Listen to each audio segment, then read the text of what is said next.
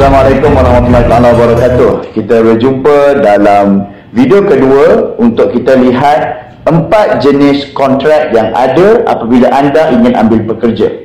Baik, kontrak yang pertama kita panggil sebagai kontraktor bebas, independent contractor dalam bahasa Inggerisnya, iaitu bila kita ambil, kita offer pekerja ni dengan kontrak dipanggil sebagai kontrak pembekalan perkhidmatan, iaitu dalam bahasa Jerman dia kontrak for service.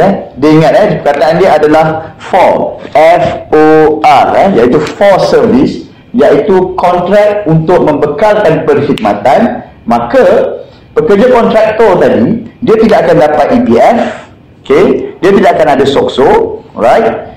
Dan kemudian kita tidak bayar dia gaji tau, tapi kita berikan kepada mereka fee, upah, ataupun fee perkhidmatan, bayaran pembekalan perkhidmatan. Jadi kita tidak perlu untuk keluarkan slip gaji. Kalau anda ambil pekerja dan kontraktor bebas, anda berikan dipanggil sebagai penyata gaji, anda sudah silap.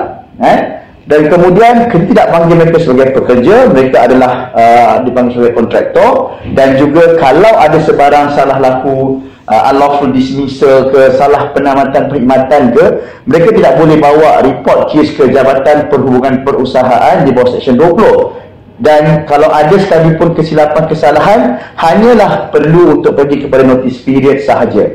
Dan berkenaan dengan kontraktor bebas juga, apa yang kita perlu fahami adalah kenapa kita nak gunakan kontraktor bebas. Ini soalan yang penting, iaitu kalau anda turn around, ataupun orang kata selalu sangat orang keluar masuk, tak ada siapa pun yang lekat, anda tak pasti sama ada pekerja ni sesuai atau tak sesuai.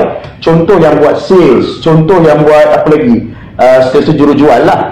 Contoh kita tengok sekejap sangat, orang masuk sebulan dah keluar, tak tahan, sebab nature kerja anda sangat kuat, sangat tinggi. Jadi anda boleh offer kontrak pembekalan perkhidmatan. Kalau anda tanya dengan saya macam mana, apakah terma-terma yang ada, saya akan share dalam posting-posting yang seterusnya tentang apakah terma-terma yang perlu ada dalam kontraktor bebas untuk memastikan ini betul-betul genuine, dia berbeza dengan kontrak of service, iaitu kontrak perkhidmatan.